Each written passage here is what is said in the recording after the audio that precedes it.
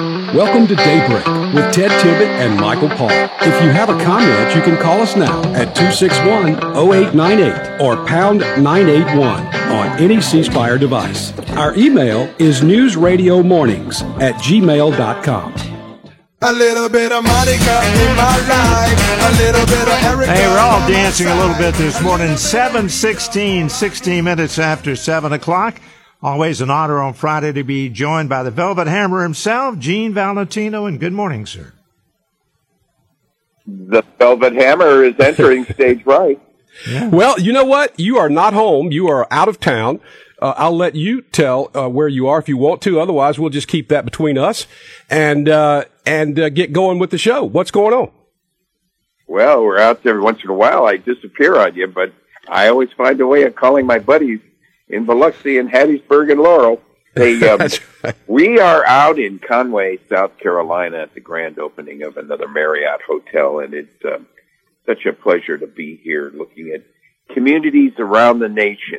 And I had chosen to wear at the ribbon cutting yesterday my American flag, but my American flag was given by an Israeli group when I was a county commissioner, Michael, and when you served in government. It's a flag, it's a pin for your lapel with the Israeli flag and the American flag joined. It's very, very nice little lapel pin. And we were at a totally different event, but some people came up to me.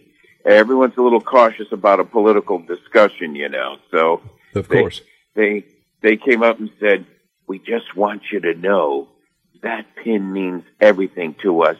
Thank you for wearing it."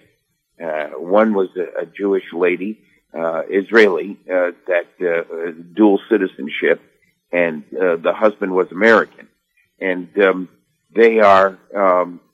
they're just obsessed, like most Americans, as to either the emotional trauma and hardship of those over there in Israel right now, and for many Americans trying to figure out what posture, what position I should take on this issue. It's good to know that in the outskirts of a village town outside of Myrtle Beach, South Carolina, it ain't much different than a good old group of folks in the back streets of Biloxi or Laurel or Hattiesburg. Americana is far and wide, and there's something that warms my heart about the consistency of Americana throughout this nation. Let's start there. There's a power in the spirit of these American folks throughout the nation, whether it's this crazy character in Lewiston, Maine, or the nature of a dysfunctional policy position by the President of the United States over in Israel. And everything in between. So that's a good place to start. You're right about Americana. Wherever I go, it's funny, but just recently, I made a trip out to California to pick up a couple of cars. I have a car trailer, have a kid that needed to get some cars home. And everywhere you stop along the way, you meet people and you talk. People are so kind to each other out here in the Netherland. In the nether regions of the country outside of the East Coast and the West Coast. I mean, we all get up in the morning, we go to work, we do our thing. And then, we hear at the end of the day when we watch the national news how horrible everything is in our country. And it's just really not.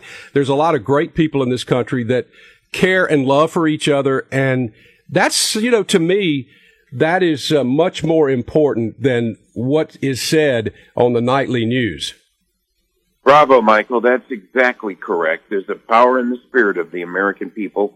And because it's a grassroots type of disposition or feeling that pervades all of us, that prevails throughout all of us, there is a feeling for sure that is unlike any other governance in the world. We work from the grassroots up. Yeah, we rely on our elected officials, and we have heartburn over dysfunction with politicians and bad behavior. but boy, do we see the light. Most do. There are pockets of exceptions to that, like when you watch the news and you see right in the downtown streets of New York, mob scenes of people going against the Israelis. I wonder how many of them really understood the Israeli wars going back to the 1950s and earlier. I wonder if they know who Menachem Begin is, and Golda Meir, and Sharon Peres, and some of these early elected people in Israel that were trying to save the nation of Israel through a democratic process. I wonder if they know that the Second Amendment to the Constitution is an amendment that protects all of us, and it's not a matter whether you like it or not. It's imbued into the fibers of our Constitution, and it is allowed to be had. So for the President of the United States to use this Robert Card event up in Lewiston, Maine, as the reason why to bring up gun control again, it's heinous. It shouldn't. It's wrong.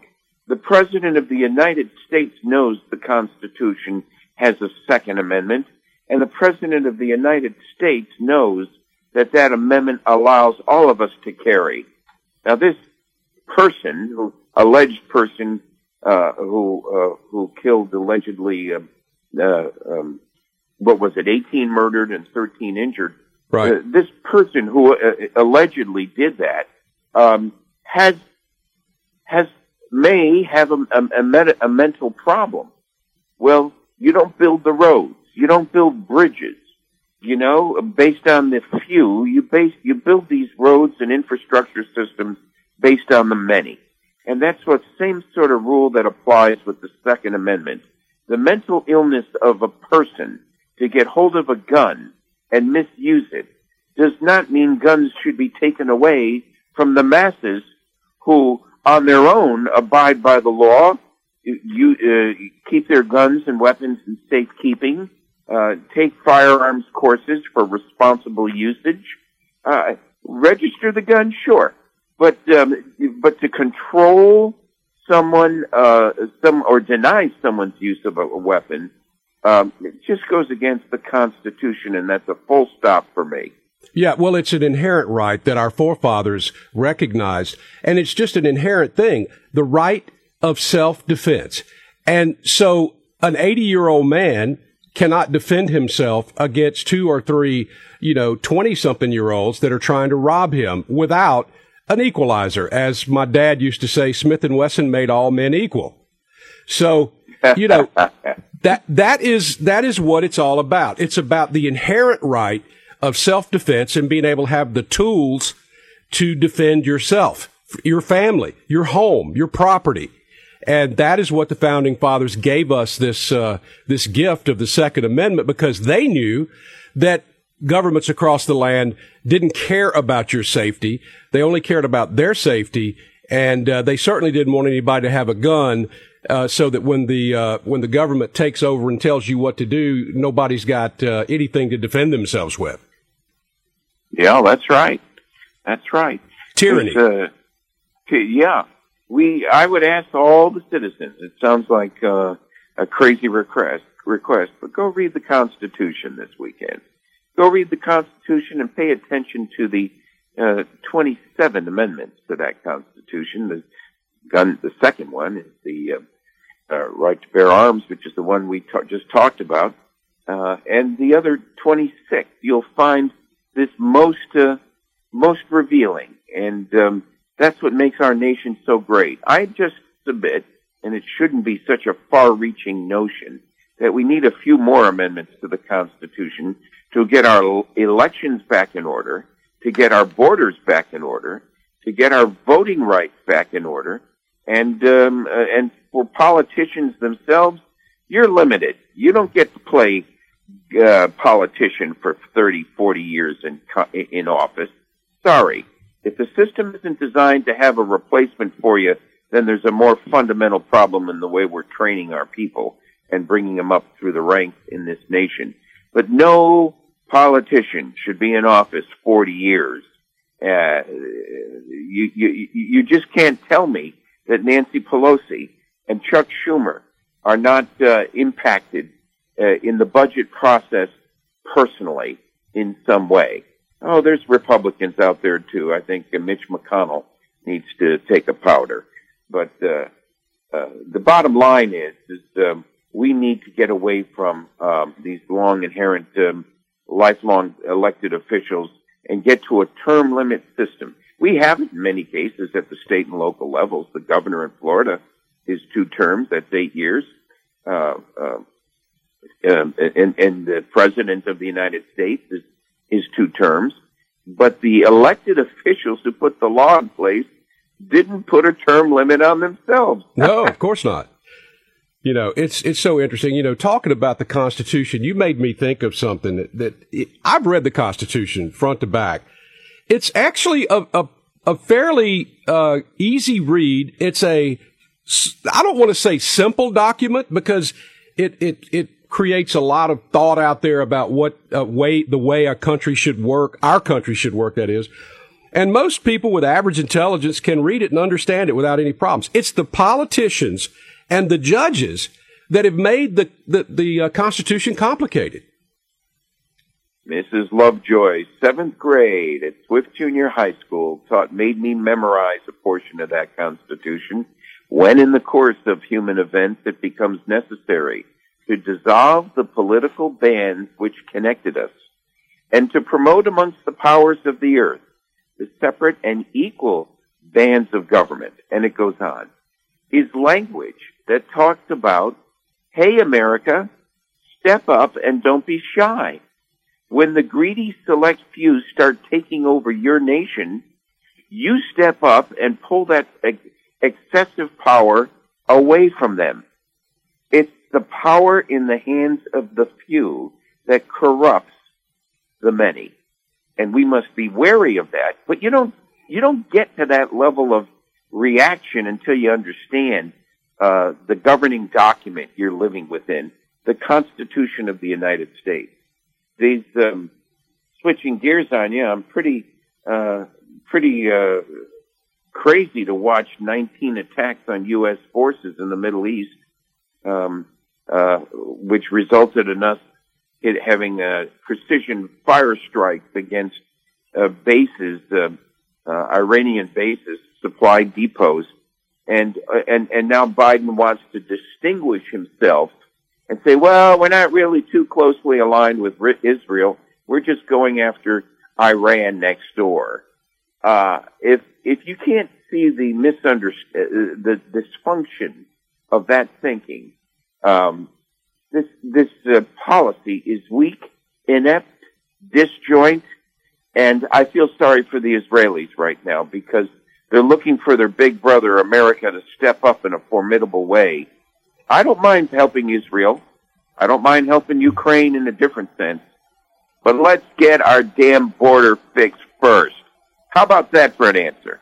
Yeah, that's a great answer. And the border is something that we talk about, you know, if not daily, at least weekly.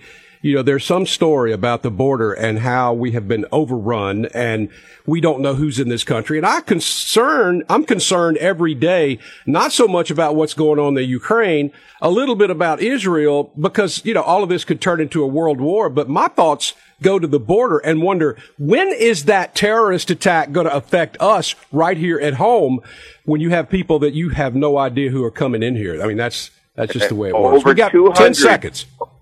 200 gotaways, referred to as illegal terrorists, in the United States now. Hunker down. Yeah, hunker down. All right, Gene Valentino, thank you for joining us, even though you were out on a little business trip in South Carolina. Great place, though. Myrtle Beach is really nice. We love it. I'll be home soon. Take care, everybody. All right. Have a good weekend. See you. Bye. Thank you, buddy. It is 7:30, bottom of the hour, Fox News break, and we're back with the weather.